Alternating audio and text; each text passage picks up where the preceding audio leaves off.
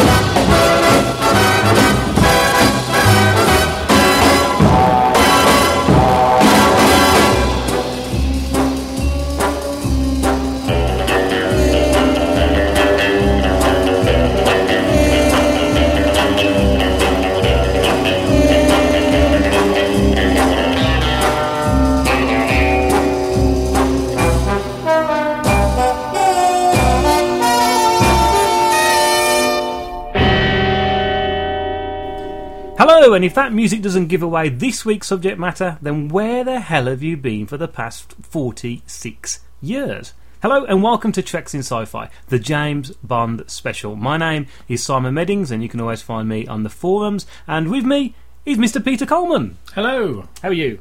I'm well, thank you. Thanks for having me along. No, you look smart in your tuxedo. As do you. Thank you very much. And what better way to start off a subject matter of James Bond than to play the theme tune there, the iconic theme tune, wrote by Monty Norman. Monty Norman, you're quite right. Yeah, but most people think it's done by John Barry. Now, why do you think that? Because every time you see it, it's always done by the John Barry Orchestra. And so the creator of James Bond is Ian Fleming. Pete. Well, the interesting thing about Ian Fleming is his middle name. Ooh. Yes, Ian Lancaster Fleming. Excellent. Why would you name your baby after a bomber? I've no idea. Maybe he came out with a bang. Certainly not with a whimper. No. Born on the 28th of May in 1908. God bless him. In London. In London. In Mayfair, no less. I mean, how Bond is that?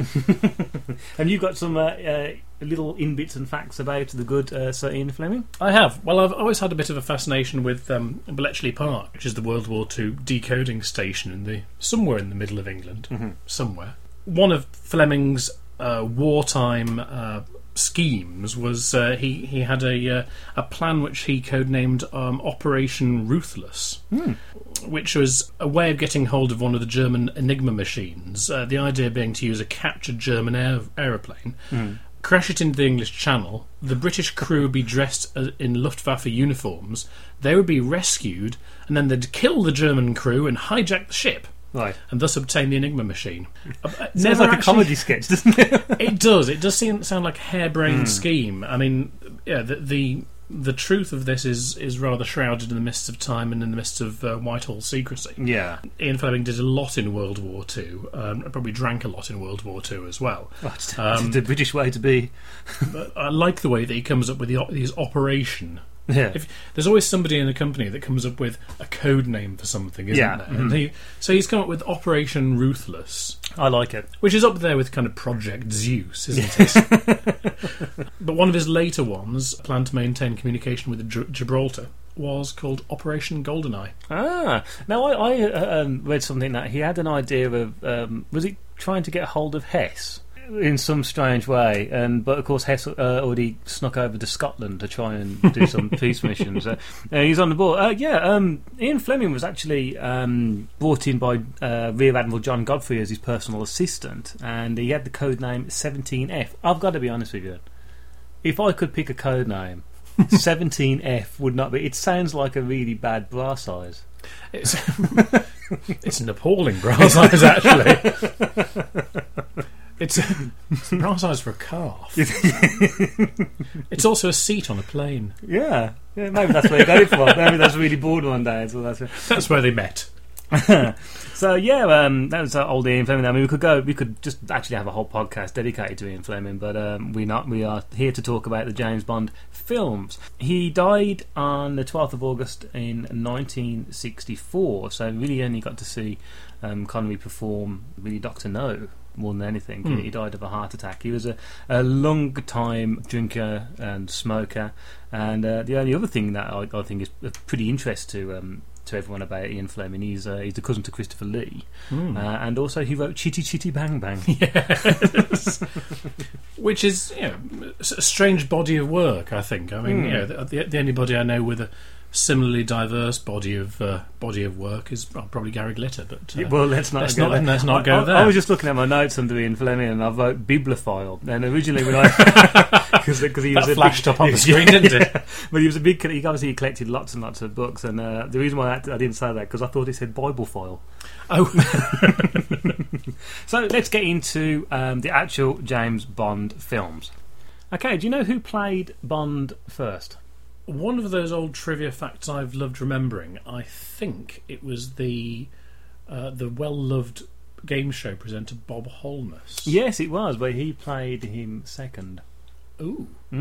Barry Nelson played Bond first under the name of Jimmy Bond in a TV American special of Casino Royale. Bob Holness did the radio version for Moonraker. So there we go. Oh. So we start off the James Bond films with good old Sean Connery. Sean Connery. Now, how old was Sean Connery when he got the gig? 32. He was actually 30. And bald. Well, there we go. That's hope there for all of us, really. And I'm fascinated in his hair pieces throughout Bond. Because when he was in Hell Drivers, which was 56, I think, he's got a good set of hair now. Now, he was only a small role in Hell Drivers, and I find it hard to believe they would have put a wig on him. Do you know what I mean? Because it's like he's such a small role. You'd think, well, just get an actor with hair. Yes, but it's funny because especially when you go towards the later films, as technology progresses, as the gadgets become ever increasingly sophisticated, as technology comes along. Wig technology hits reverse, and he plays Never Say Never Again with a haystack on his head. Well, I mean, I think when you look at Dr. No, actually, and there's obviously some underwater scenes, I think it's a pretty good two-pack, because if he's only going bald, he had the sides of his, like now, really, he's got his still hair on the sides of his noggin, but on the top, I think it was just a fun bit that he was starting to lose it, and so he had to have, obviously, some extra stuff put on. I mean, you think of bad wigs now, I mean, Tony Curtis, thank goodness he's got rid of that cat on top of his head. That's why I think he was Blofeld later on. Now, before we go into Dr. No, I just want to talk a little bit about the classic, the iconic gun barrel sequence. Yes, done by Maurice Binder, and that obviously was accompanied to the James Bond theme by Monty Norman. Now, you see Sean Connery walk on Dr. No at the beginning of the gun barrel sequence. No. Yep. No. It's not Sean Connery. Oh, for heaven's sake, will the man do nothing for money? It's stuntman Bob Simmons who plays Bond in the very first gun barrel shot. That's not even dangerous, unless it's a real gun barrel. I think it was just, as you say, just maybe pure laziness, and maybe he just didn't want to do it. Didn't he have a hat on as well? He did, he had a hat on him, and Connery does wear the hat in the follow-up to those, but the very first one is actually Bob Simmons, and the same design was kept all the way up until GoldenEye, in which they started to use then CGI effects. Okay. Yeah. So let's go on to Dr. No then. Ah, yes, Dr. No, or Dr. No Hair, as we've already established with Sir Sean Connery. 1962, directed by Terence Young. Facts about Dr. No, Mr. Coleman. As you say, 1962, the very first Bond film. Pretty low budget. They didn't really know how it was going to fare, and as it turned out, it ended up inspiring this entire genre of 60s spy films and TV series and spin-offs, which went on from there. As I said, Sean Connery was 30 years old. He there was a competition that was held, open to the public, to find James Bond, because obviously the books were well established at that point. A chap who won it was a 28-year-old model called Peter Anthony, who he, according to Broccoli, he said looks a bit like Gregory Peck. But unfortunately, he was unable to cope with the size and the stature of the role. Looking through my notes here, I see that the original book features a scene where Honey Rider, who's played by the gorgeous Ursula Andress, or Undress, as Freud would have it, is tortured by being tied to the ground along with crabs. And they say Bond didn't have any kind of diseases at that time. Interesting thing enough, before Sean Connery came along and that bloke who couldn't handle the pressure, Patrick McGoohan was offered the role of Bond, at that point most well known for his portrayal of John Drake in Danger Man. He turned the role down because he didn't like the way Bond was, basically just a sex-craved man. McGoohan is extremely well known for being incredibly loyal to his wife, to the point of actually very, very rarely kissing any woman on screen. Roger Moore was also tipped to play Bond, but at that point was contracted to Lou Grade. So Sean Connery came in. And again, this is another thing which seems to be a bit of a theme throughout Bond, with actors nearly getting it and then getting it later on.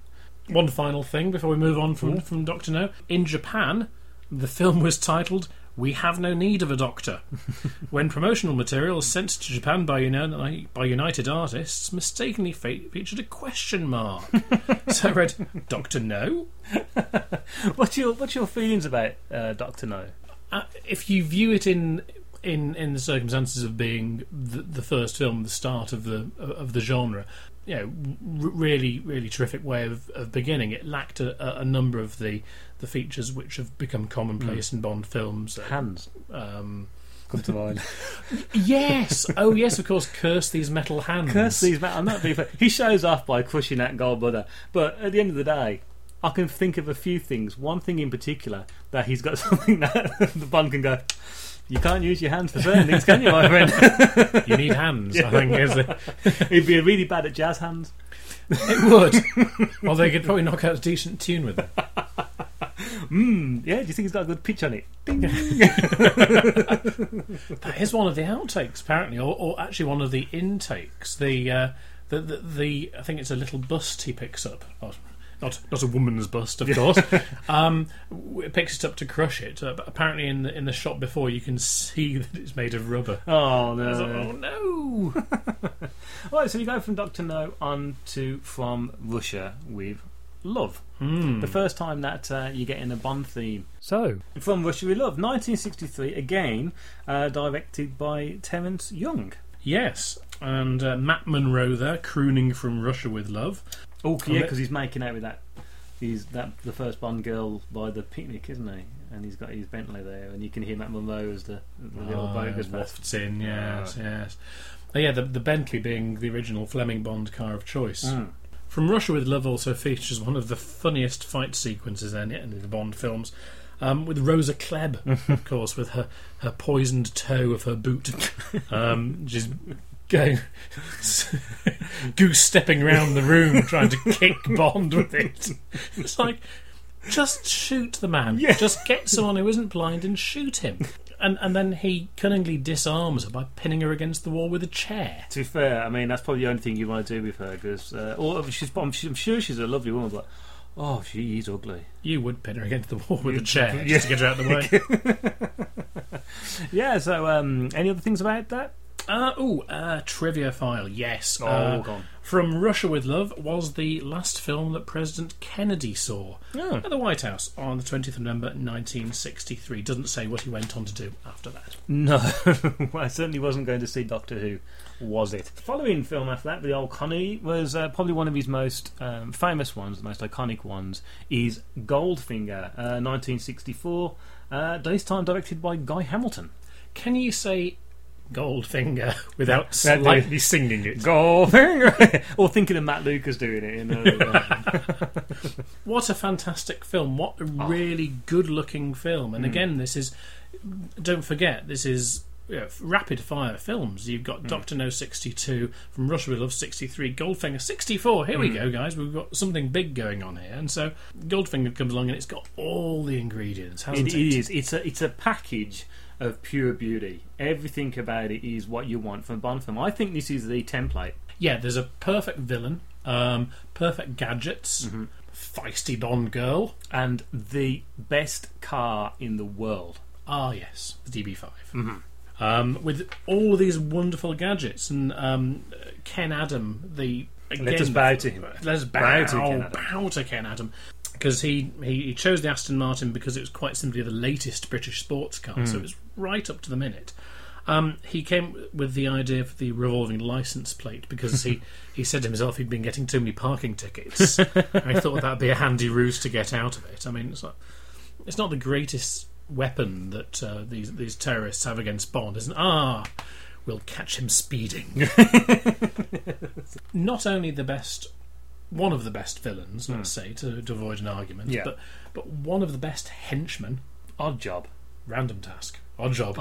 But although, again, the only thing that I think lets him down is his weapon of choice. You've got one, as we were just talking about, a shoe with a pointy blade, and now you've got a bowler hat with a big razor blade around the edge. Yeah, I think this is the point at which they've decided that, well, by this point, blind marksman shooting at the guy with bullets isn't going to cut it. No. Let's just concentrate on attacking him with items of clothing. Now, there's a bit of a continuity fault. Well, maybe not even a continuity fault, but doesn't Odd Job show how good his hat is by throwing it at the statue and it chops his head off?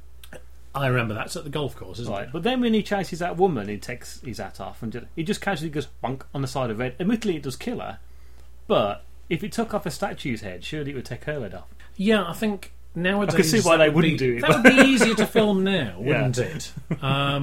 It is set rather more like something you'd find in The Omen than one of the Bond films. And you have an interesting fact about Oddjob.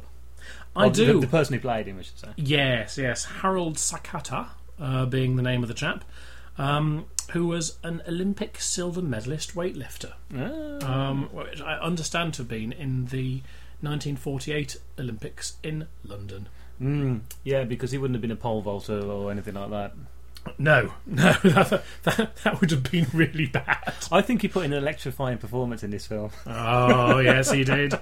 It was his downfall, wasn't it? Ultimately, his hat was his downfall. It was his downfall. That's why he was so little, really, because it's the sheer weight of the hat. And, of course, who played Goldfinger? Gert Frobe. And you know what else he was in? I do. What was it? I told you. Yeah. It was Chitty Chitty Bang Bang. It was. And he was in Monte Carlo O Bust, which of course starred Peter Cook, who works with David Frost. I don't know why I feel the need to mention that. That's 6 degrees of David Frost again. You can't move in the 60s for David Frost. Anything else on Goldfinger? Well, this was one of the very first films to feature film and movie tie-ins. So, clothing, shoes, action figures, board games, jigsaw puzzles, lunchboxes, toys, record albums, trading cars, slot cars. I mean, I wonder who buys all this stuff. I really do. It's a good collection. Do not stare at my cars. I think every kid had a small Corgi or small little Aston Martin DB5 with the little ejector seat that popped out. I'm sure every single kid has had one. Guilty as charged. Subsequently lost the seat. Yep. Lost the baddie, which shot somewhere and was eaten by the cat.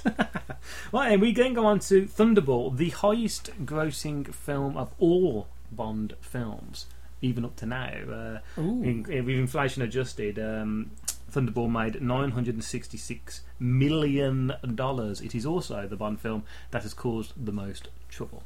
That's true, because of various rights issues over screenplays, original novels, and so forth.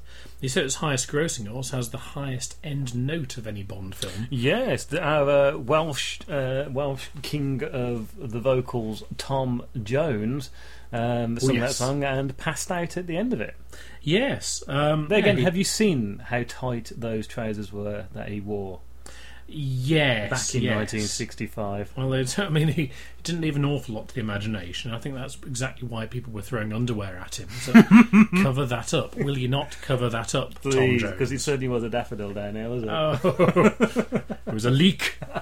Directed by Terence Young, this one.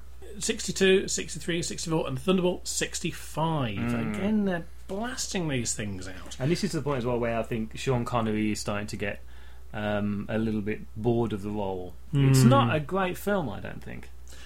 It's not one of the greater ones, which is ironic because it's the one that's been remade so many times. If you're going to remake them, then pick one of the really tip-top ones. Yeah. But I think Connery's tiredness for the role seems to have probably crept in when they had the shark incident. Ken Adam, of course, designs things that look terrifically good on the screen, but are actually made of just butter when you go and touch them, because Connery insisted that there was a plexiglass tank in this shark pool, and it came apart a bit, and a shark went after Connery, and I think just managed to eat his wig. Hold on a minute. It came apart a bit for a shark to get through it and chase him. Okay, so he wasn't chased by a stickleback. The entire shark got through it. But yes, there was another point where they decided we're not going to work with live sharks anymore. We're going to stick a dead shark in there and tow it about the place.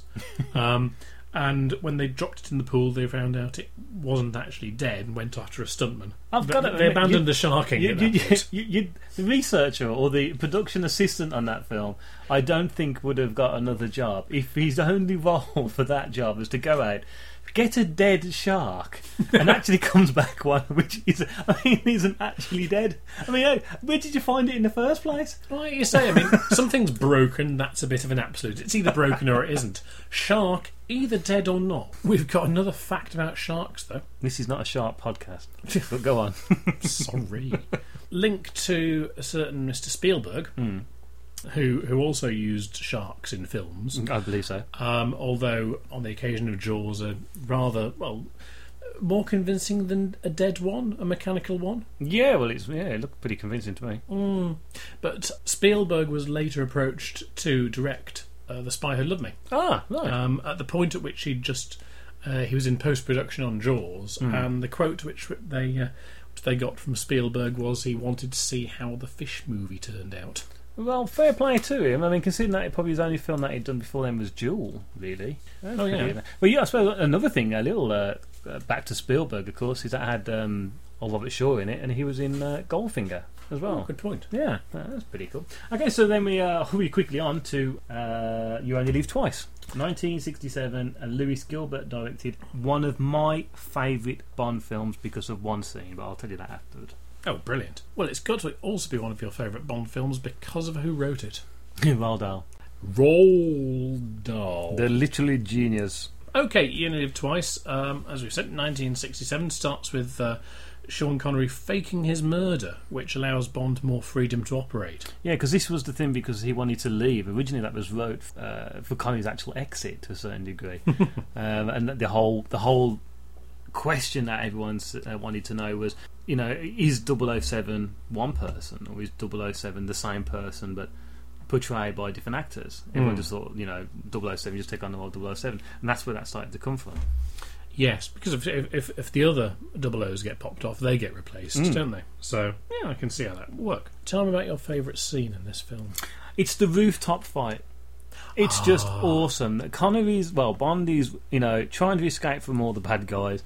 The camera is on the helicopter and zooms out, and Bond's running on top of the rooftop, and suddenly out of all of the corners of his roof come loads and loads of bad guys, and he's just beating the crap out of them. Proper Connery. That's what's good about Connery. When Connery smacks somebody in the face, you think, ooh, you get that essence that you think Connery would do that. You're in trouble. Yeah.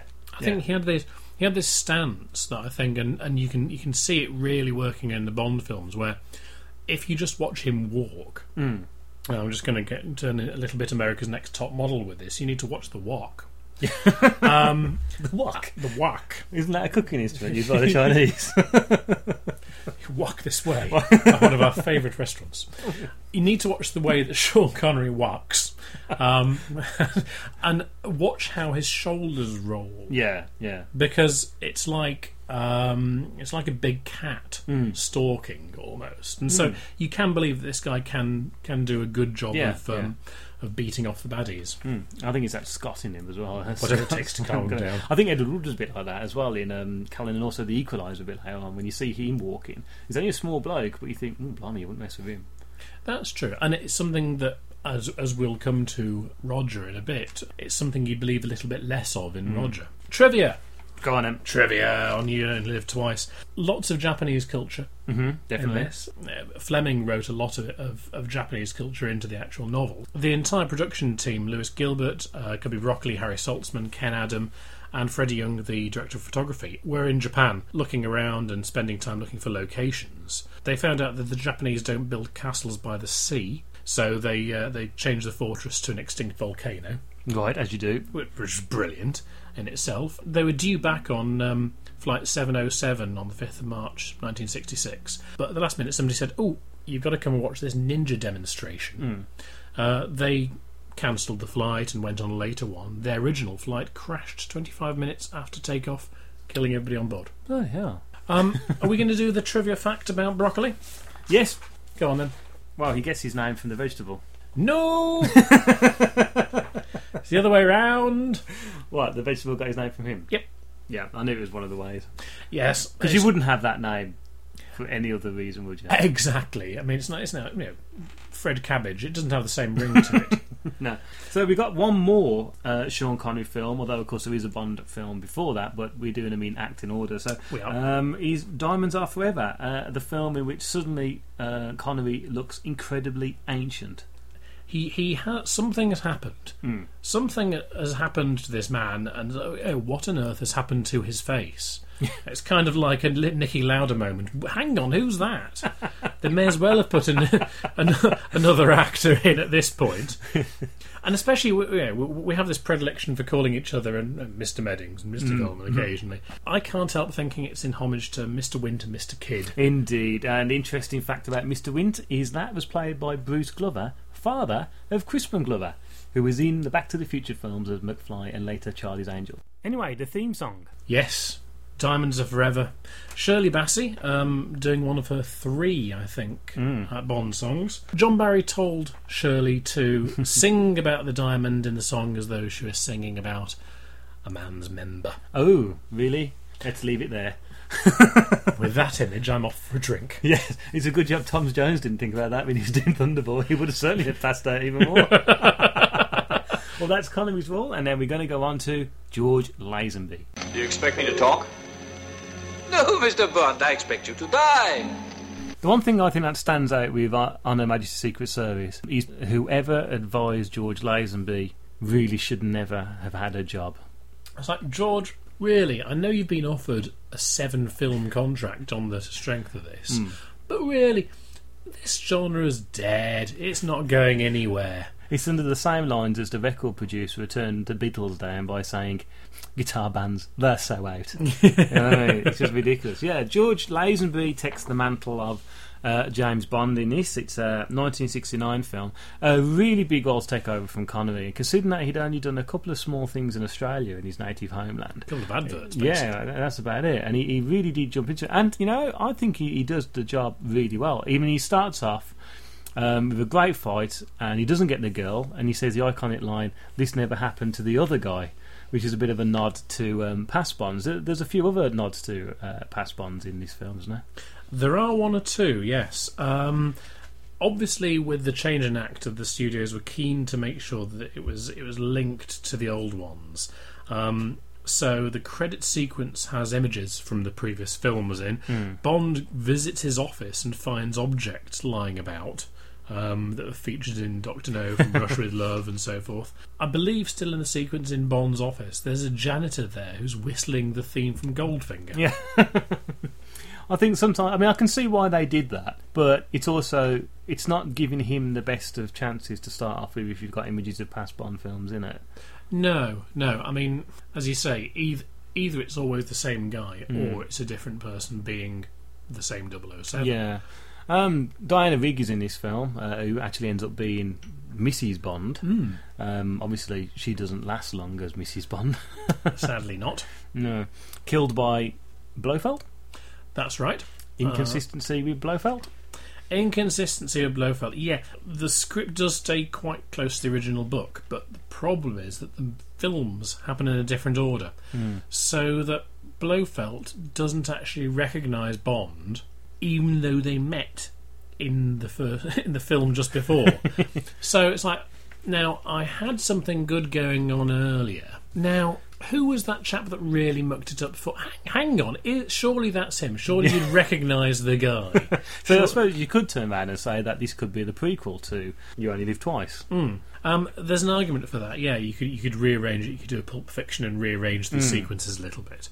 But yeah, it does get a little bit confusing. But that helps because it's a different actor. So there's an original bit in the first script for this where Bond undergoes plastic surgery to disguise him from his enemies, which is getting really, really hokey by that point. Well, he takes on another persona as well in this film, and he's actually dubbed in this, George Lazenby is at that point, by English actor George Baker, well known at that point for actually being in Bond, but he was played number 2 in The Prisoner, but later was Inspector Wexford on the ITV drama. Oh, right. In fact, George Baker dubbed quite a few roles in the Bond films, had an incredibly good voice, and was able to do pompous English very well. As I suppose an Australian who'd only done fish finger adverts really didn't have a clue. Fair point. Mind you, he's not the person with the best voice in the film, is he? No. Who is it? Louis Armstrong. Classic and white. Well, his last ever recorded song. He died of a heart attack 2 years later. He wasn't very well when he recorded the song. John Barry said he was really not in a good way. But he actually recorded the song in a single take. Amazing, and it's a beautiful song.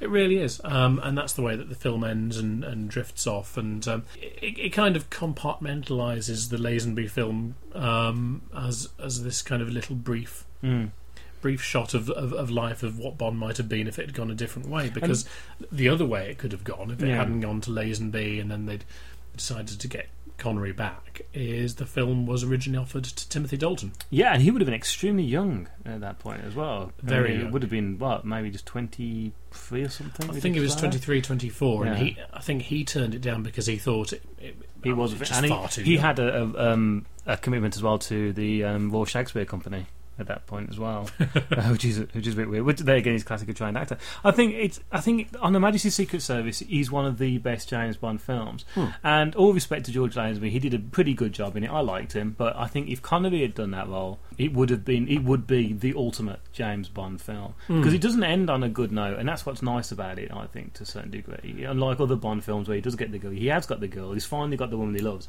and she gets shot in the head, and it's really heartbreaking, I think, at the end of that. Oh, certainly. I mean, the Fleming novels are more brutalist and visceral and real, and people genuinely get hurt. And as we go on through Connery, through Lazenby, through Roger coming up, obviously that realism fades away for a bit and doesn't come back until only a couple of years ago, really. Yeah. This never happened to the other fella. Right then, now we're on to Live and Let Die, as you eat that cake rather quickly. And, of course, this features Roger Moore, who Rogers more.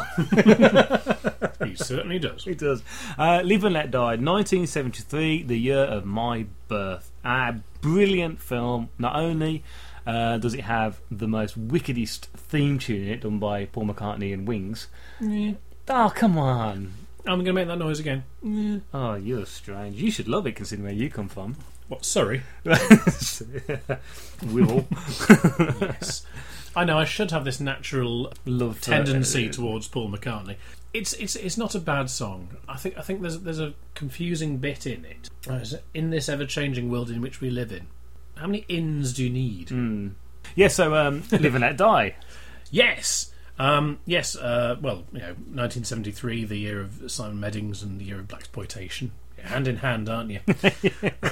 Love the fact in this that it's set on a small Caribbean island called San Monique, and when they went out to survey for locations, they found a crocodile farm.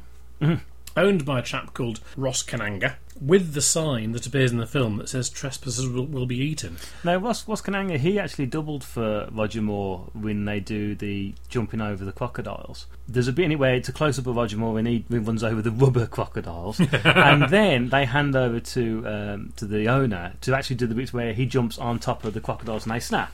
That's right. He's actually wearing Roger Moore's crocodile shoes. I mean, of all the things to wear when you're going to do this thing, and of course they get eaten, because he slips up and Moore was quite upset because he lost his prized crocodile shoes. Yeah. Well, to be fair, if you're going to a crocodile, mind you, I go to beef farms. I don't go to beef farms at all. I wear the shoes. I don't constantly tour beef farms. Going around licking the cows. I know how much we like these rare steaks, but it wouldn't be a bad thing to do. Oh, right, if we had it wouldn't beef be an farms. unusual thing to tour a beef farm wearing leather shoes. Yeah. How many have you had? or a salmon fishery with your trout skin shoes. I don't know. Should we go back onto the blaxploitation want? thing? Yeah. The one thing that I always remember about this film is the fact that Roger Moore stands out like a sore thumb in it's New Orleans, isn't it? Where that and oh yes, where he first time he walks into a bar. Or was it Harlem? We'll get back to you on that. Yeah, regardless then, but he walks into a club. It's a brilliant scene. He's the only white man there, standing out like in his big cashmere jacket, sits down.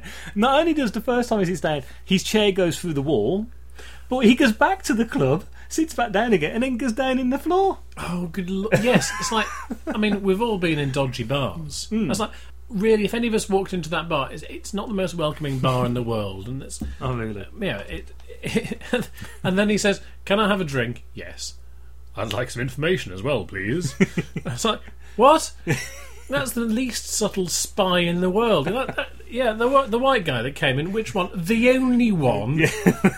What does he want? Information. Oh. And a vodka martini in a... Yeah.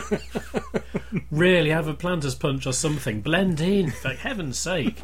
All the tourists order the vodka martinis. No, the one thing about this film as well is that I think the bad guys in it are just so iconic. You've got the guy who's all the voodoo, who supposedly dies in the basket of snakes, but he's seen at the end on the tray laughing. I mean, that laugh is just incredible.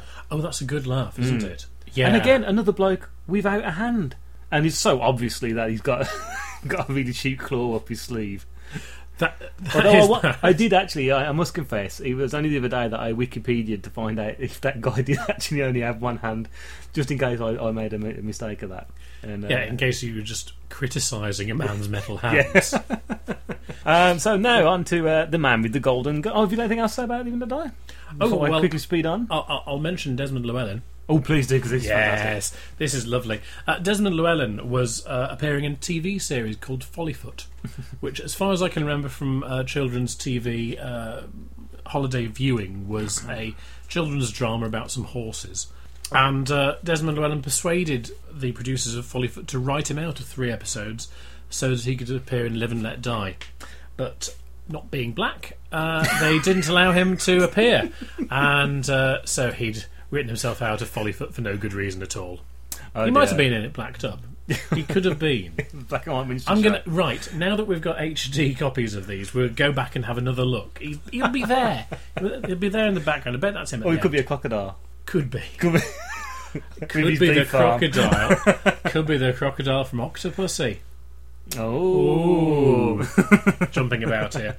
Okay, get on to Christopher Lee. Christopher Lee, the man with the golden gun. And the nipple. And the worst theme tune ever. Who have we got to blame for that? Lulu. And Don Black. Mm-hmm. Rubbish. Even worse than Live and Let Die. Do you know who they turned down for that?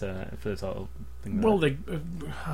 I don't know, a foghorn would have been Alice better. Cooper apparently did an awesome theme tune for Man with the Golden Gun. Did she? And they turned... Did she? And they turned him down for Lulu with such lyrics as... He'll shoot anyone with his gun. So why is he going to shoot him with it? When love is required, whenever he's hired. So if he only gets one job a year... Now, what is iconic? As long as it's not from the guy with the metal hand. back to Doctor No. Now, The Man with the Golden Gun has two interesting things that stick out. One, he's obviously the Golden Gun, made from his pen and a lighter. Made from somebody's dodgy old lighter. The other is Knick Knack. Well, he doesn't exactly stick out, does he? Unless he's just on his own on a beach. He's tiny. Is it Herve or Hervé from? I think it's Hervé, yeah, from Fantasy Island, isn't he? He's most well known for. Somebody said it's like James Bond and Hervé and Dracula are all in the same film. What can go wrong? The actor who played Knick Knack had when I was filming it, like the ladies, and was it Maud Adams who was the Bond girl in this? As Andrea Anders, yes, yeah. And he tried it on with her, and she. I mean, fair play. I mean, you got to give the guy his due. Why don't you? Yeah. Well, he's the right height. So, yeah, 1974. As we've mentioned before, Christopher Lee was the cousin of Ian Fleming. That island that they filmed at, beautiful, beautiful island, is now just ridden with bars and harbours for tourists. And Roger Moore went there with I can't remember who went, one of his friends, and they went to go and have a look at it, and he was so upset by what they've done to it. I bet. Well, it was hit by the tsunami as well, so I don't know. But maybe those bars have now gone. Might be the ideal time to go. I guess that kind of it inspired a certain amount of reconstruction. But yes, as probably happened with the beach, and has happened with this particular location, and any film location, there's a number of international hotels that have got bookings well into the future on the basis that they were in the Bond film, and it does tend to spoil locations. Yeah, I must say, when I was in Sri Lanka and I stood on the set of where they filmed Bridge in the River Kwai. Over there, there's a little rope that goes across, and I couldn't help but do my best Obi-Wan Kenobi. This is not the bridge you're looking for. Fortunately, it didn't go down well with the hotelier. Who'd heard it before? Probably everybody. Yeah. Anything else on The Man with the Golden Gun? There's the jump. I'm leaving it to you because I know that you get extremely excited about that scene. Well, not extremely excited about the AMC Hornet that they've used for the particular scene, but it's where, during a car chase, this car leaps a broken bridge and spins 360 degrees in mid-air, doing an aerial twist and then landing back on its wheels.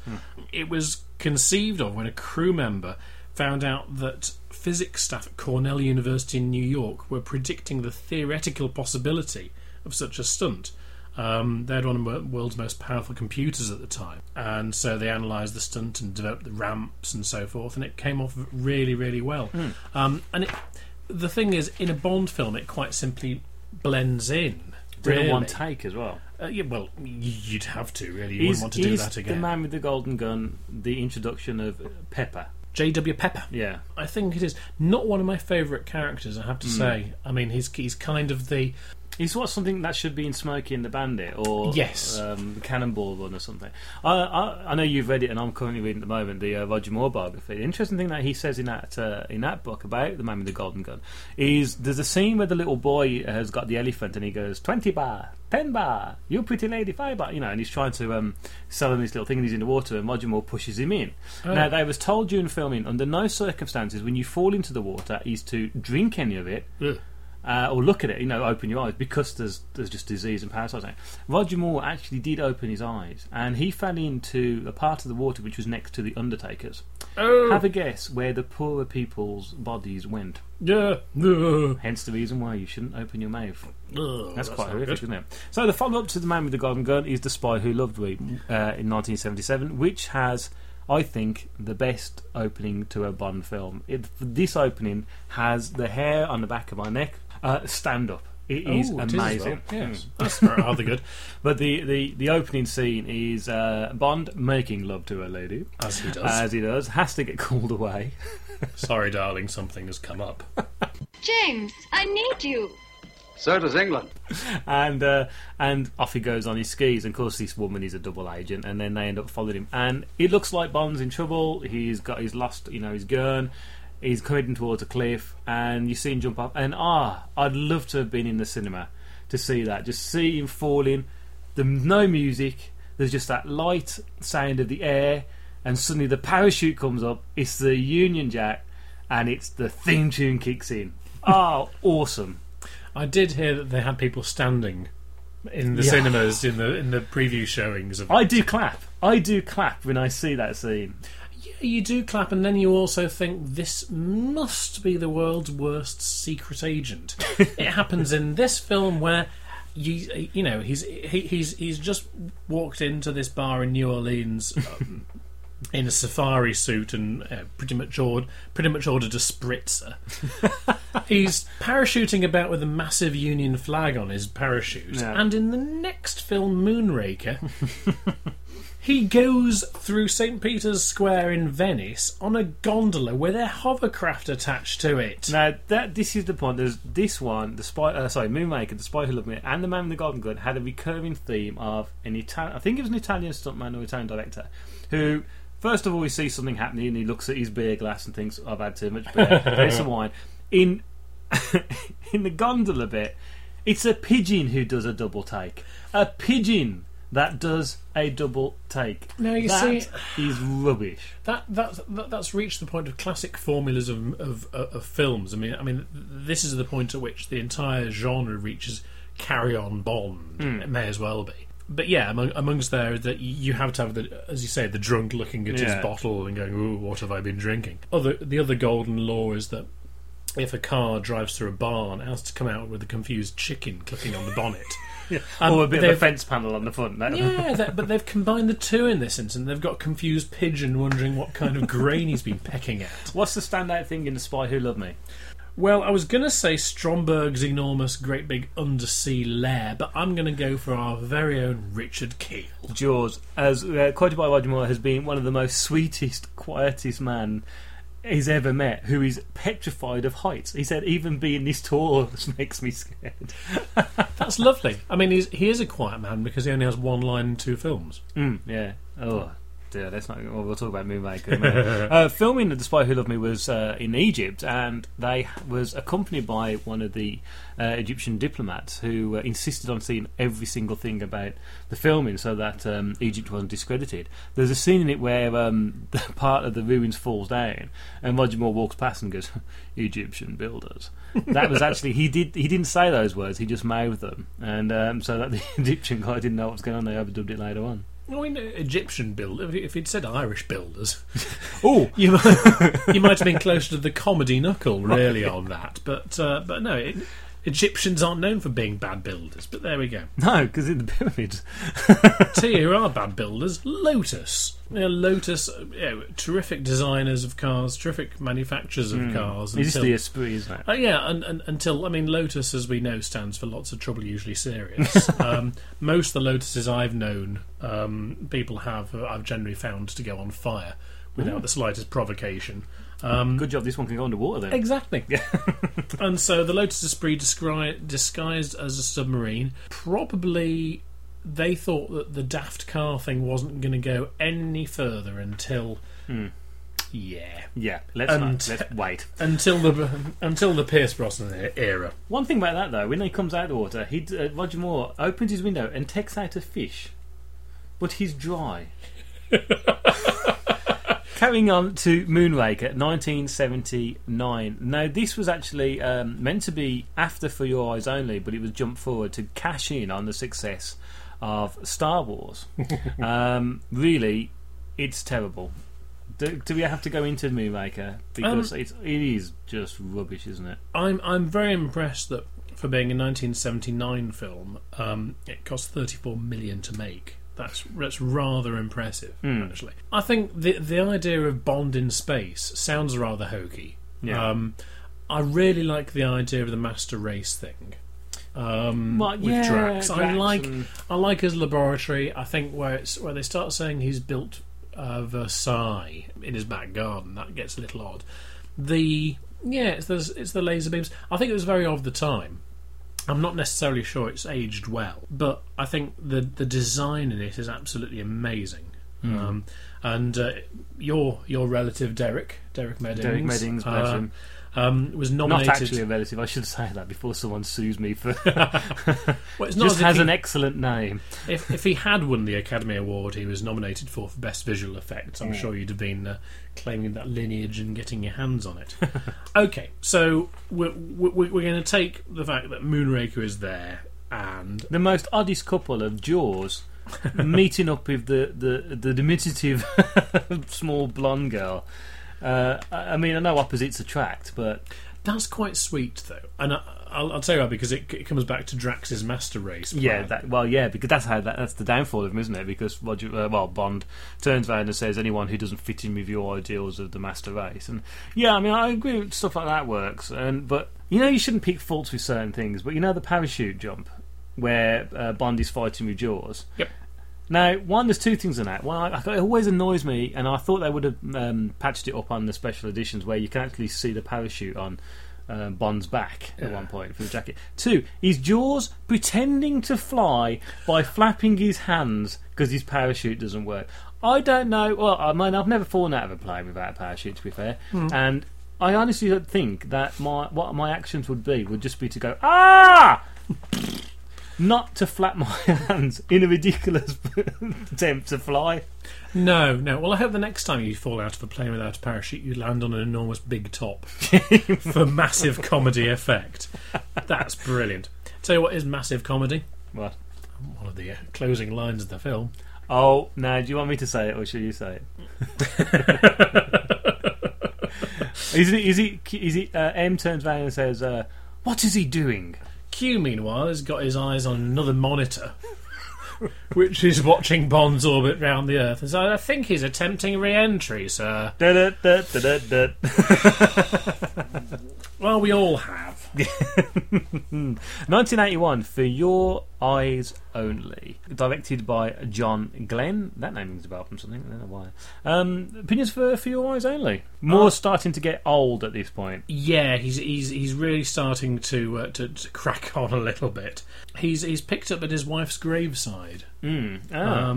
But so that's you mentioned that this is the dating, grave. yeah. So it says 1969 on the grave, so it's already dated it by. It's already 12 years old. 12 years old, yeah. And then he's picked Which up, is feasible actually because of how old Roger Moore is. But later on, of course, it doesn't work.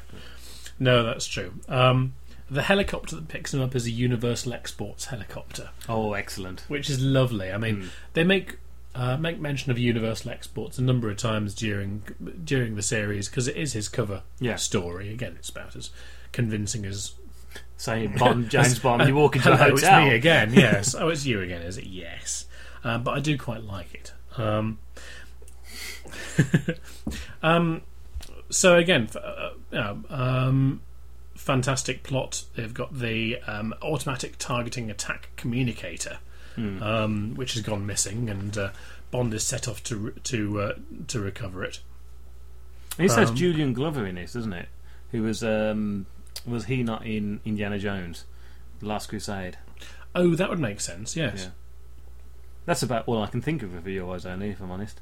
Because these later Roger Moore films are pretty bad. And the next one, Octopussy, 1983, I have to turn around and say it was my first Bond film I saw at the cinema. Ah, yeah, I think I might have been the same, actually. So, now, this is the fun bit.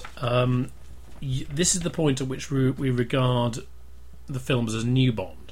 Yes. Anything that was available on video prior to us seeing it at cinema is old Bond, and anything after that is new Bond. However, Octopussy is now halfway through the series, practically. Yeah. And so this is where we all start aging a little bit more. And Roger, bless him, even more so. Oh, dear me. Well, he was meant to have left at this point, and Pierce Brosnan had been approached to take over Bond, but NBC, because he just started making Remington Steele, had turned around and suddenly, because of the success of Remington Steele, went, no, we're keeping you. Yep, you can't. So Pierce Brosnan stayed, and I think Pierce Brosnan had only just done Long Good Friday as well, which was in 1980, with Bob Hoskins, which was the only one thing he'd done, and then got success in America. Okay. So again, we're seeing the theme of Timothy Dalton was meant to have been taken over for George Lazenby before Roger Moore, and then we're also seeing now Pierce Brosnan being tipped for the role in 1983. Yeah, it takes them a while to get onto these things, doesn't it? Yeah. There's a couple of interesting sequences. There's the sequence at the start where he has the little jet that comes out of the back of the horse box. Yeah, with the most unconvinced... Oh, no, I'm not even going to go there. Are you not convinced by that horse's... backside? I'm just not convinced about the size of the plane coming out of a horse's backside. It was a nice scene, I thought. I mean, the fact that it was quite obviously all shot in Pinewood has nothing to do with it. It does suffer... Now, there's a debate here as to the nastiest death that can be suffered in a Bond film. You'd be tempted to go for the decompression machine that Bond hacks at and the chap explodes in Timothy Dalton. The later Dalton film.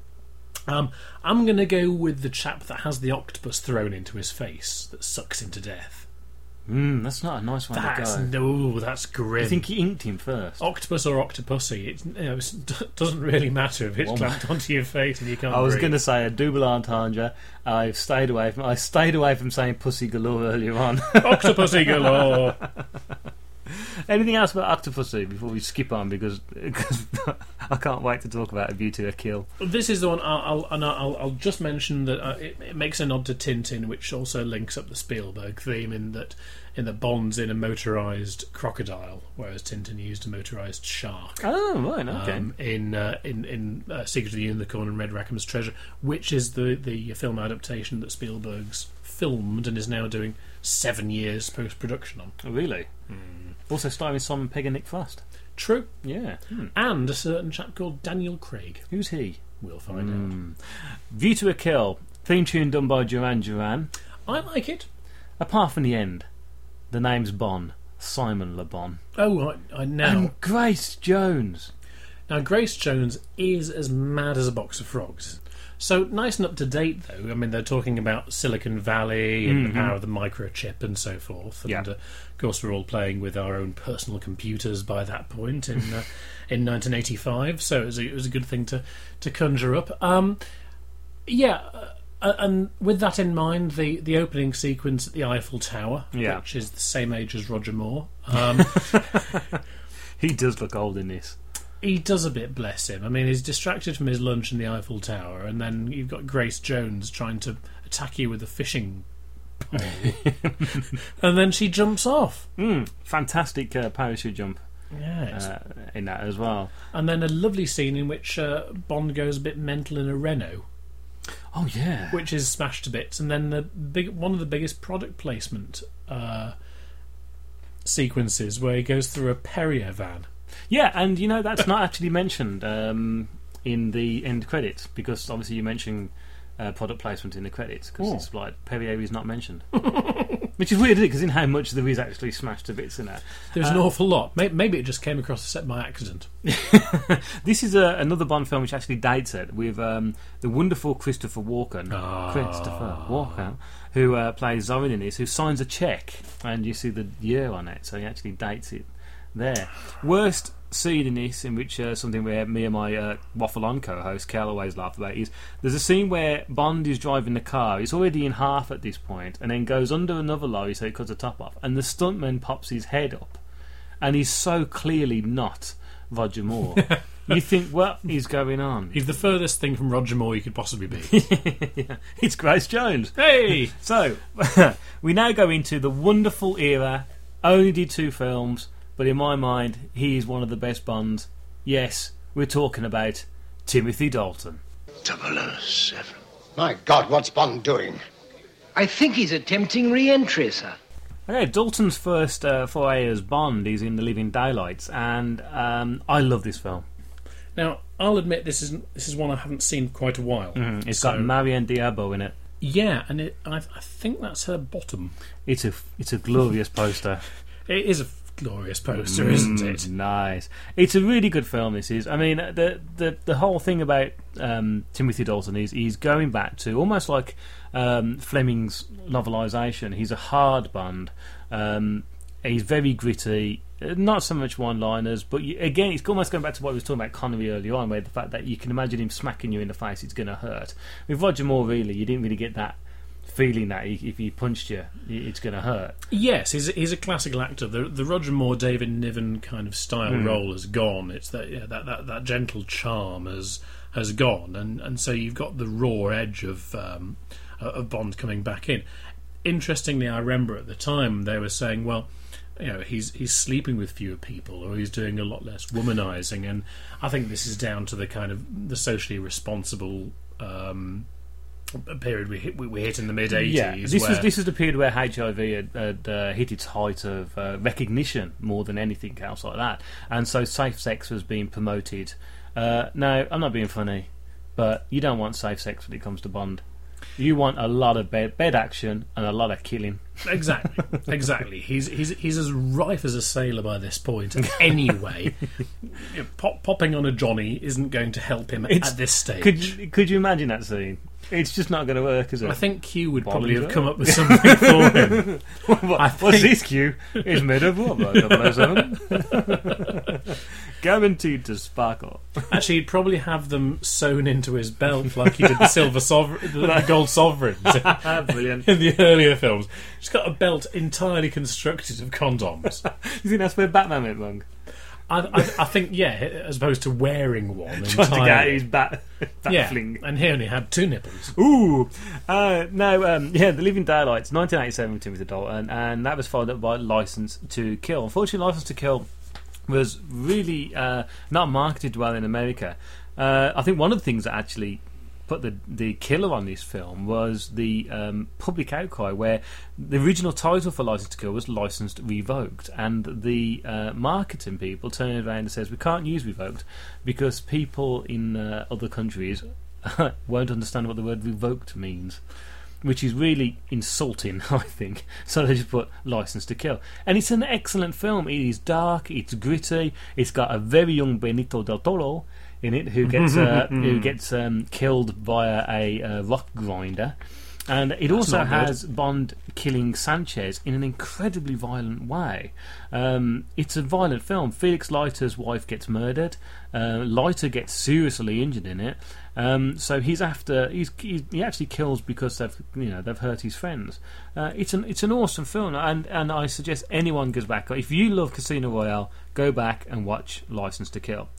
Now, Timothy Dalton only did 2 films, which is again, I say, such a shame. It is a shame. Something that united those 2 films is they were both released as graphic novels. Oh, really? Seriously. Now, what do you think the other thing was with Licence to Kill's failure? What other films were out at that time? Bear in mind, this is 1989. 1989, it was a summer release. Now, since then, Bond films have been released in autumn or winter, which is when you get more people going... Normally November, going to a nice 5th, warm summer. Yeah, it's around that time. Summer 1989 was a bad time to be putting out a film, because you had, well, let's start with Ghostbusters 2. Not the greatest of films, especially with the Statue of Liberty walking down the street. That's going to drag in a few crowds, though, isn't it? Indeed, based on the first one. Honey, I Shrunk the Kids. Not a bad film. Some film called Star Trek. We love Star Trek. So I've heard. The Abyss. You know I'm not a great fan. Oh, I do love that film. I know, yeah, I don't like it. Lethal Weapon 2. Awesome. Sean Connery gets in the way with Indiana Jones and the Last Crusade. Awesome. And then also released in summer 89 was Batman. Awesome. So, I mean... Still say Jack Nicholson was better Joker. Why would anybody else bother doing anything in summer 89? I mean, if there's a cinema season where you don't want a lot of those on your DVD shelf, that's just an amazing time to do it. So I'm sure in fact, that every single one of those films, apart from Honey, I Shrunk the Kids and The Abyss, now behind you. That's good pedigree. We should go back to 1989. Oh, that'd be good. Wouldn't be allowed to drink this delicious martini that we're drinking. Yeah. Okay, so Timothy Dalton bows out. It looks like we got away with it. My cello. It's at the conservatoire. Don't worry, I'll get you another in Vienna. No, we must go back for it. We have about 10 minutes, if we're lucky, before they discover what's happened. I must get my cello. No way. They're looking for a foreign car.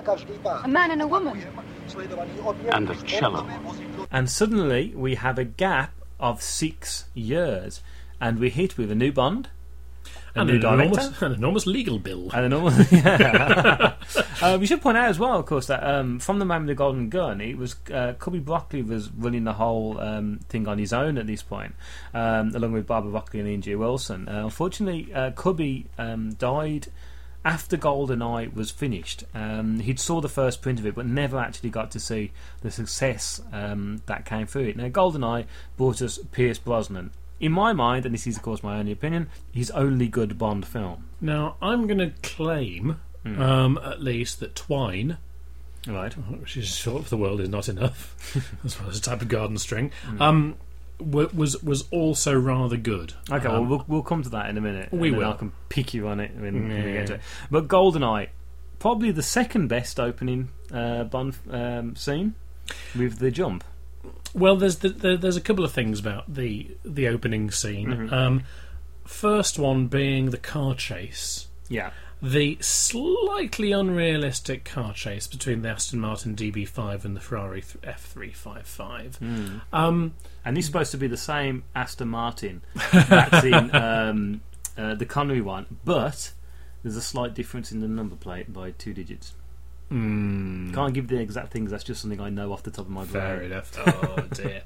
So it was a great race. It really looked very good. If you take away if you suspend your disbelief, as you should for these films, then it was a terrific opening scene. And then the bungee jump, which was at the Verzasca Dam in Ticino in Switzerland, which was also pretty darn spectacular at that point. I mean, really impressive, that is.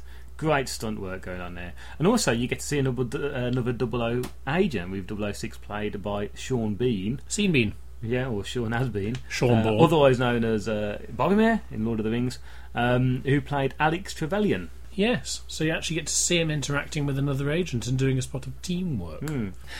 Great film, GoldenEye. But apart from maybe the driving the tank through... is it St. Petersburg? I believe it's supposed to be St. Petersburg. I don't mind that. It's just a bit where he drives the tank and the statue's on top of it as it's driving along. That's a little odd. Can I just mention Famke Janssen? Otherwise known as also being in the X-Men films. If you really must. There's something quite hot about her. There is a bit. She does have this kind of look about her. Just her name. On a top. If you're gonna go, I can think of worse ways. You see, I agree. It's all there. Bond is back. The girls are looking pretty good. You've got Alan Cumming. Can I just point out as well, a new M. Ah, yes, Judi Dench. Who, to be fair, I mean, she's took on that role and she's still in as M at the moment. Just that woman never ages. She does very well, and she's played authority figures for an awful lot of time in her career. Reflects the fact that MI6, I think MI6 was headed by Dame Stella Remington at the time. So it was the SAS. Yeah, so yeah, not anymore though. Not anymore. So Brosnan came back with Tomorrow Never Dies from 1997. Yeah, what makes an almost perfect Bond villain is a terrific actor, and Jonathan Pryce was really well placed to play a fantastic villain. Unfortunately, he really cartoons it up a bit. Yeah. Michelle Yeoh is in this because the film is set largely in Asia. Yeah. Michelle Yeoh, who strangely has gone on to become the wife of Jean Todt. Oh, right. Who was the Frenchman who was in charge of Ferrari in Formula One during the point at which Michael Schumacher was winning everything, and is now in the running to be doing Max Mosley's job. Oh, right. Oh, okay. So he, as a little tiny Frenchman who looks a bit like Mr. Toad, has managed to bag himself a Bond girl out of nowhere. Terry Hatcher's in this as well, otherwise known as Lois Lane from Lois and Clark TV series. It was at the height of her fame at that point, and I think he's now in Desperate Housewives or something. Oh, she's certainly desperate. I mean, in Lois and Clark, she was attractive. Yeah, and she's good in this as well. I mean, she slaps Pierce Brosnan, something rotten in this film. Well, that's something I wanted to mention, actually. I wasn't able, not without exploring a number of very specialist websites, to find out exactly how many women Bond has hit. Because he has, hasn't he? He's hit a lot of women. Connery and Moore. Yep, and Dalton, I think. But as I say, if you Google it, you're in for a long afternoon. Yeah. Following Tomorrow Never Dies is The World Is Not Enough in 1999. Is this the one with Robert Carlyle? It is. Now, that's one of the reasons I think this is an excellent film. And Sophie Marceau. Sophie Marceau is excellent and, Yeah. is quite evil in it, and starts trying to garrot the guy. Robert Carlyle is an excellent villain because he's an excellent actor anyway. Yeah. And then a mention must go to Denise Richards. Yeah. There's a quote.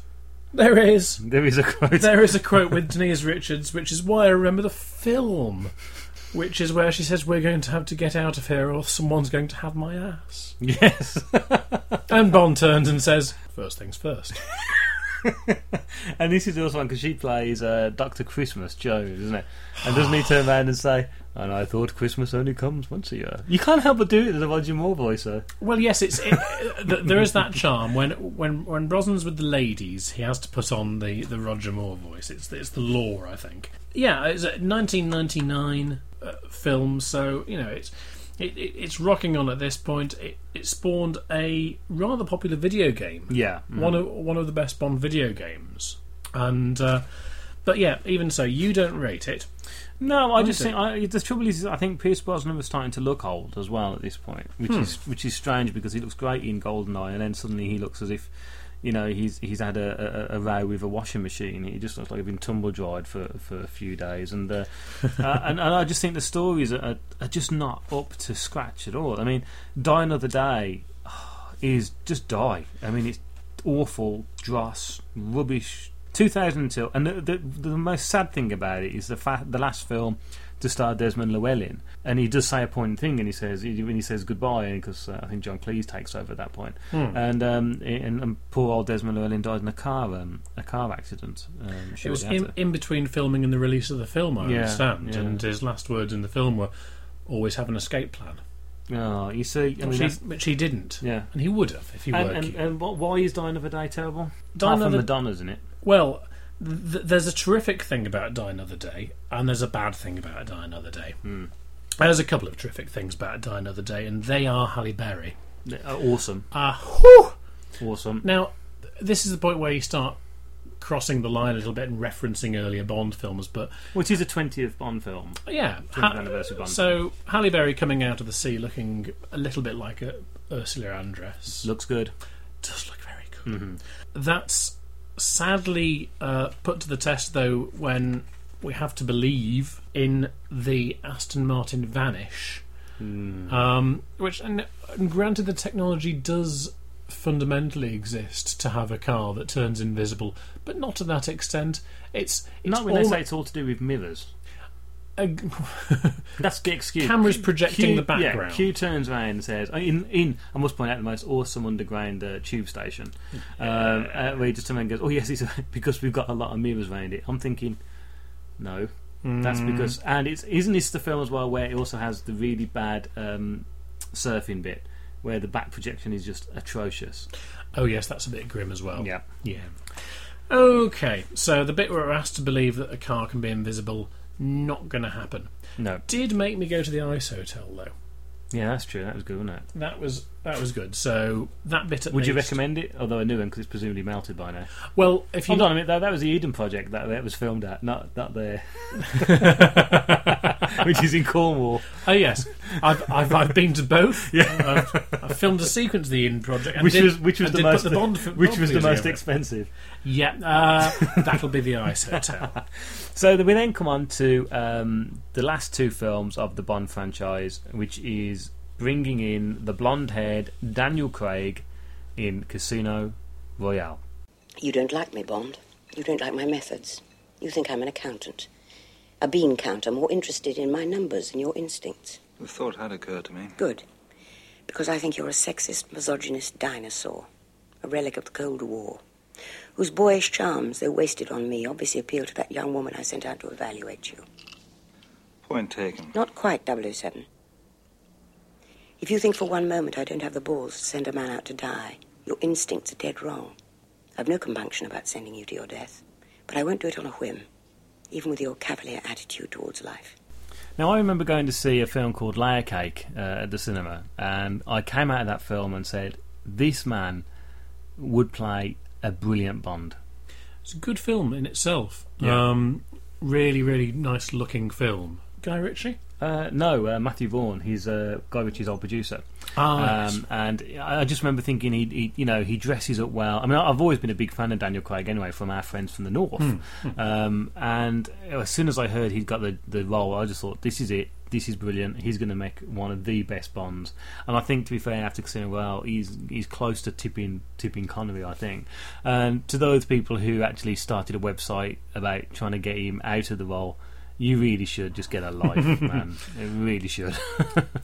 If it had turned out to be a bit of a turkey, they'd have had the last laugh, I think. But as it turns out, they did need to reinvent Bond. They did need to an extent, go back to the roots, take some of the carry-on elements out of it, take some of the over-reliance on CGI out of it. Definitely.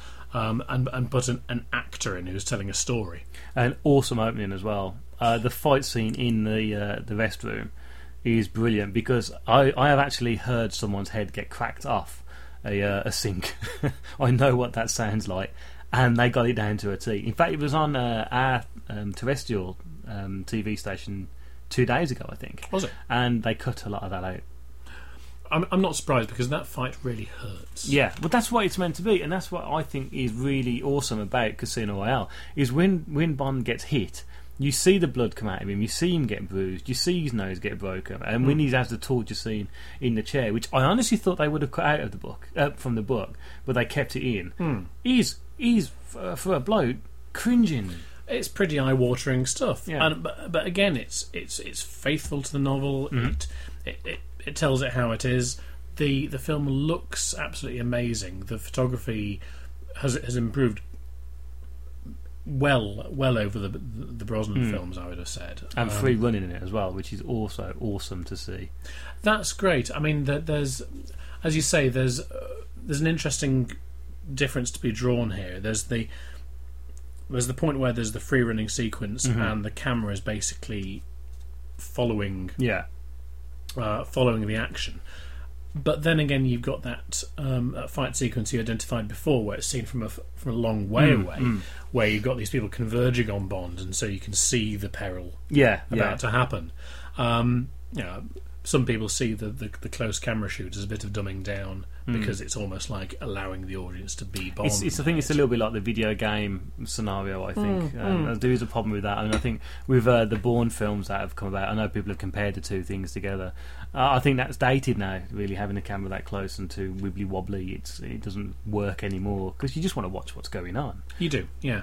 Yeah, you don't want to be confused so much. And you can do a fight scene and direct it properly and have it just as impactful, really, without having to plonk the audience in the centre of the action. You can maintain the attention of the audience by any other means. I think we're going to have to mention, for the ladies out there, for all the ladies of Treks in Sci-Fi, the scene in which Daniel Craig comes out of the sea. He does. You've got to take your hat off. He does a Halle Berry. Well, you've got to take your hat off and put it over that, really. To be fair. Put us all to shame. Yep. He had gone and bloody well worked out. Accidental shot as well, which is even more annoying. Yeah, he was just doing that when he didn't know he was being filmed. I bet. Yeah. Anyhow, he did look good. He was in good shape. He looked terrific in a suit, and I've bought a couple of suits based on the look. Oh, the final shot in Casino Royale, I love that suit. In fact, if you remember, when I was just before I got married, I was saying to you, I said, I really want to have my suit, my wedding suit, this suit, it's got to be it. Quite right, too. Facts for Casino Royale.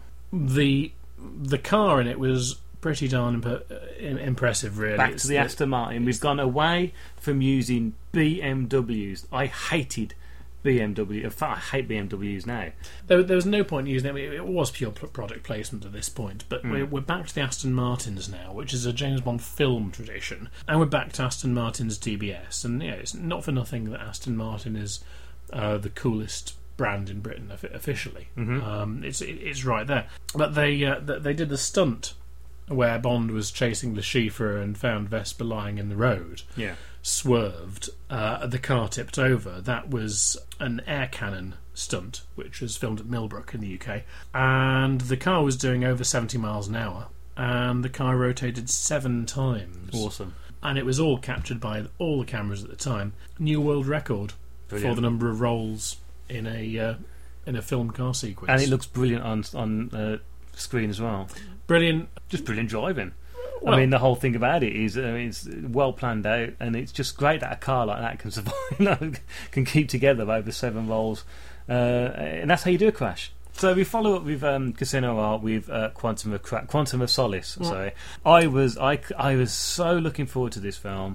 Craig is brilliant in it, but they lose the realism in it. They suddenly have gone from Casino Royale, where, as I pointed out earlier on, where he's getting hit and you see him getting hurt, to Quantum of Solace, where he gets punched in it, but you don't see any bruises. You don't see it. And I'm thinking, well, what has happened to it?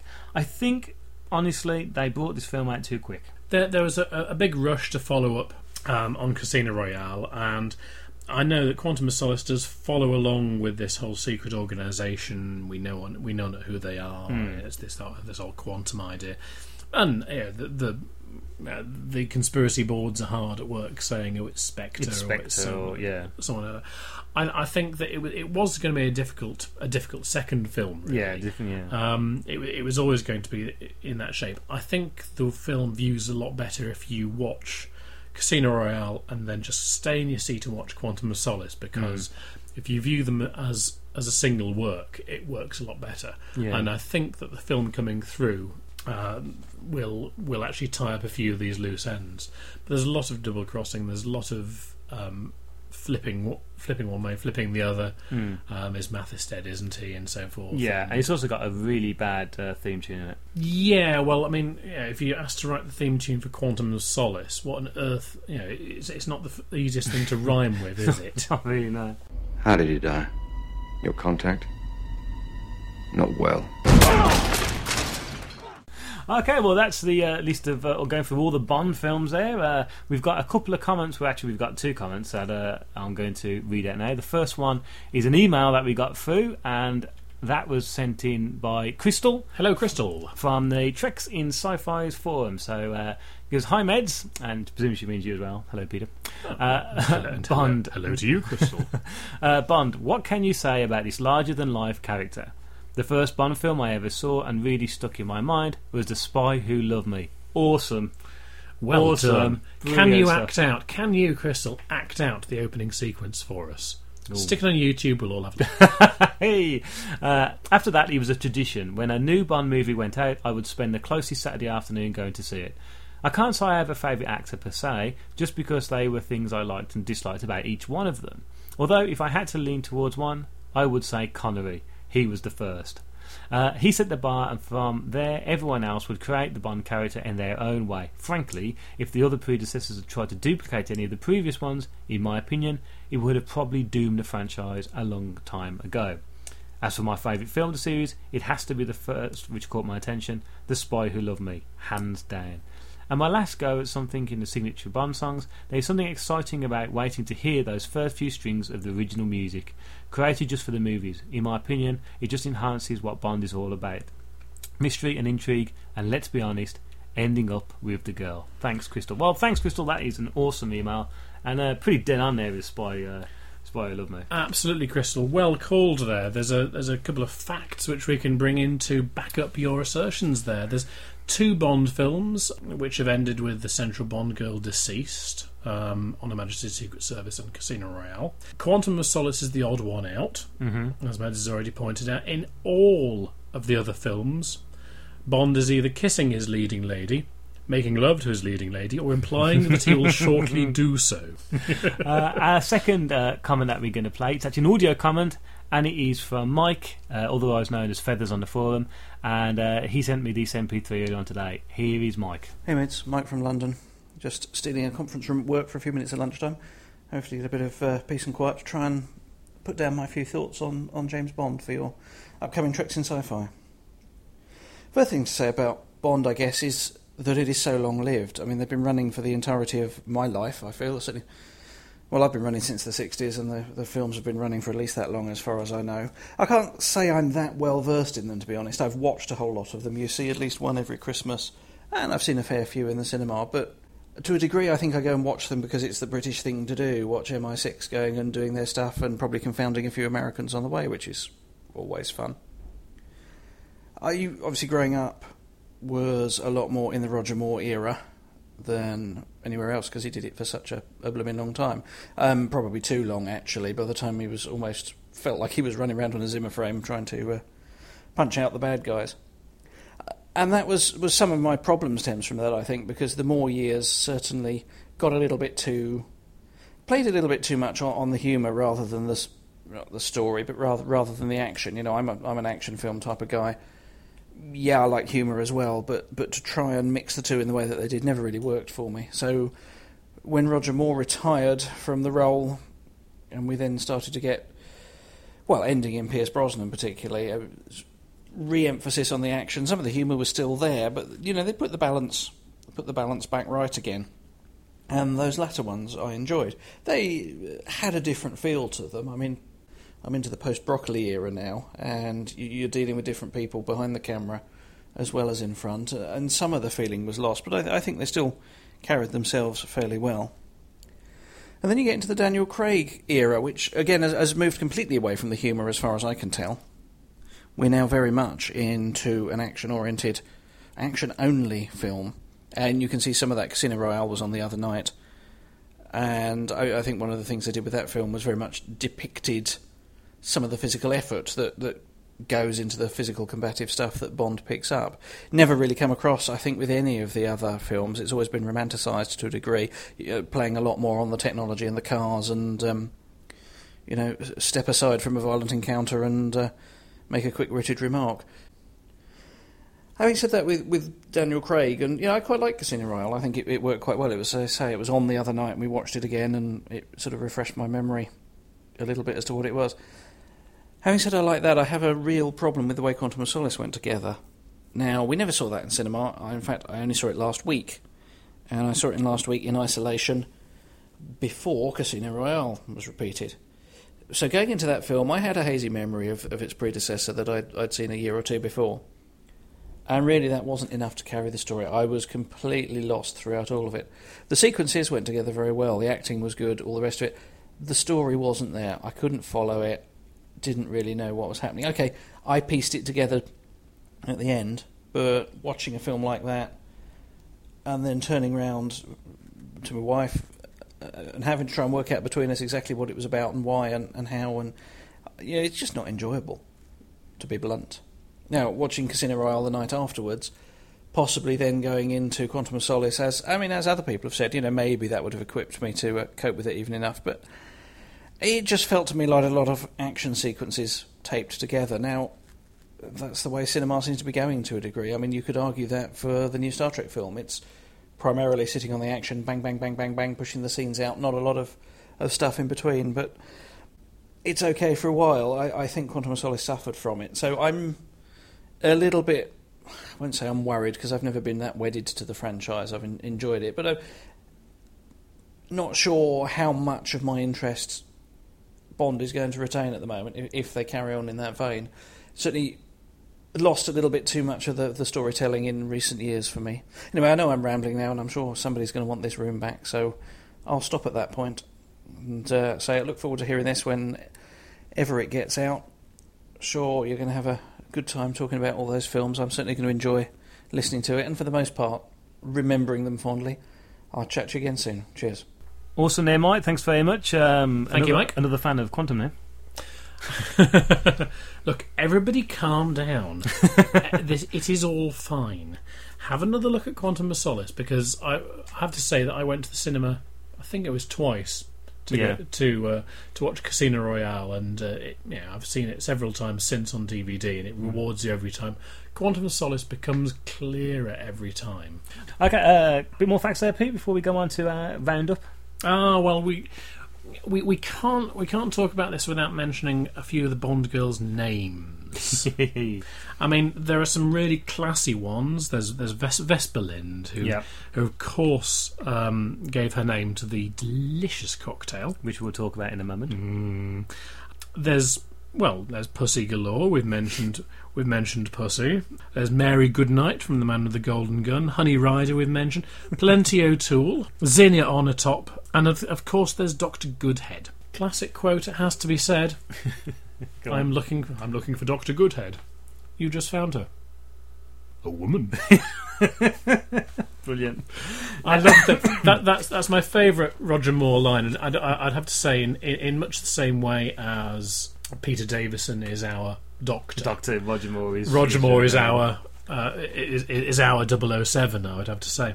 Now, we just briefly mentioned there the dry martini. Now, me and you are obviously big fans of Bond. We watch Bond together, and we have, of occasion, enjoyed a nice dry martini together. Yes. In the film, and that's something constantly from Casino Royale, the book. The drink is made of, get your pens and papers together, ladies and gentlemen, Mm-hmm. 3 measures of Gordon's, which is gin, 1 of vodka, half a measure of quinoa lillet, shake it very well until it's ice cold, then add a large slice of lemon peel. Now, Gordon's gin is actually slightly different nowadays than what it actually used to be, so I recommend you get some Tanqueray gin, substitute that for that. You can still buy quinoa lillet, because I bought it and it cost the bomb.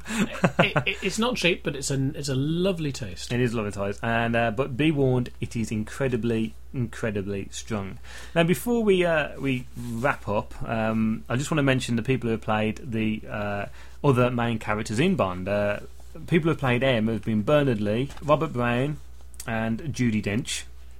People who played Miss Moneypenny was, of course, the wonderful Lois Maxwell. Sorry, Caroline Bliss, who did the Dalton years, and Samantha Bond, who was the Brosnan ones. And Q. Now, Q was actually played by Peter Burton in Doctor No, the wonderful Desmond Llewellyn from 1963 to 1999, and then John Cleese in from 1999 to 2002.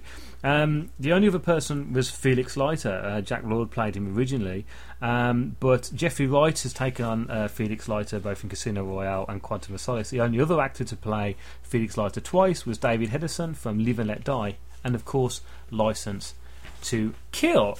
I'd like to thank my co-host today, Peter Coleman. Thank you very much, and I'm off to attempt re-entry. And it's been a pleasure to sit in for Rico on Treks in Sci-Fi. If you haven't joined the forums yet, please do. It's really worth it. We've got a great RPG going there. Keep listening to Treks in Sci-Fi. It's a wonderful podcast. My name is Simon Meddings, and this was the Bond edition of Treks in Sci-Fi. Cheers.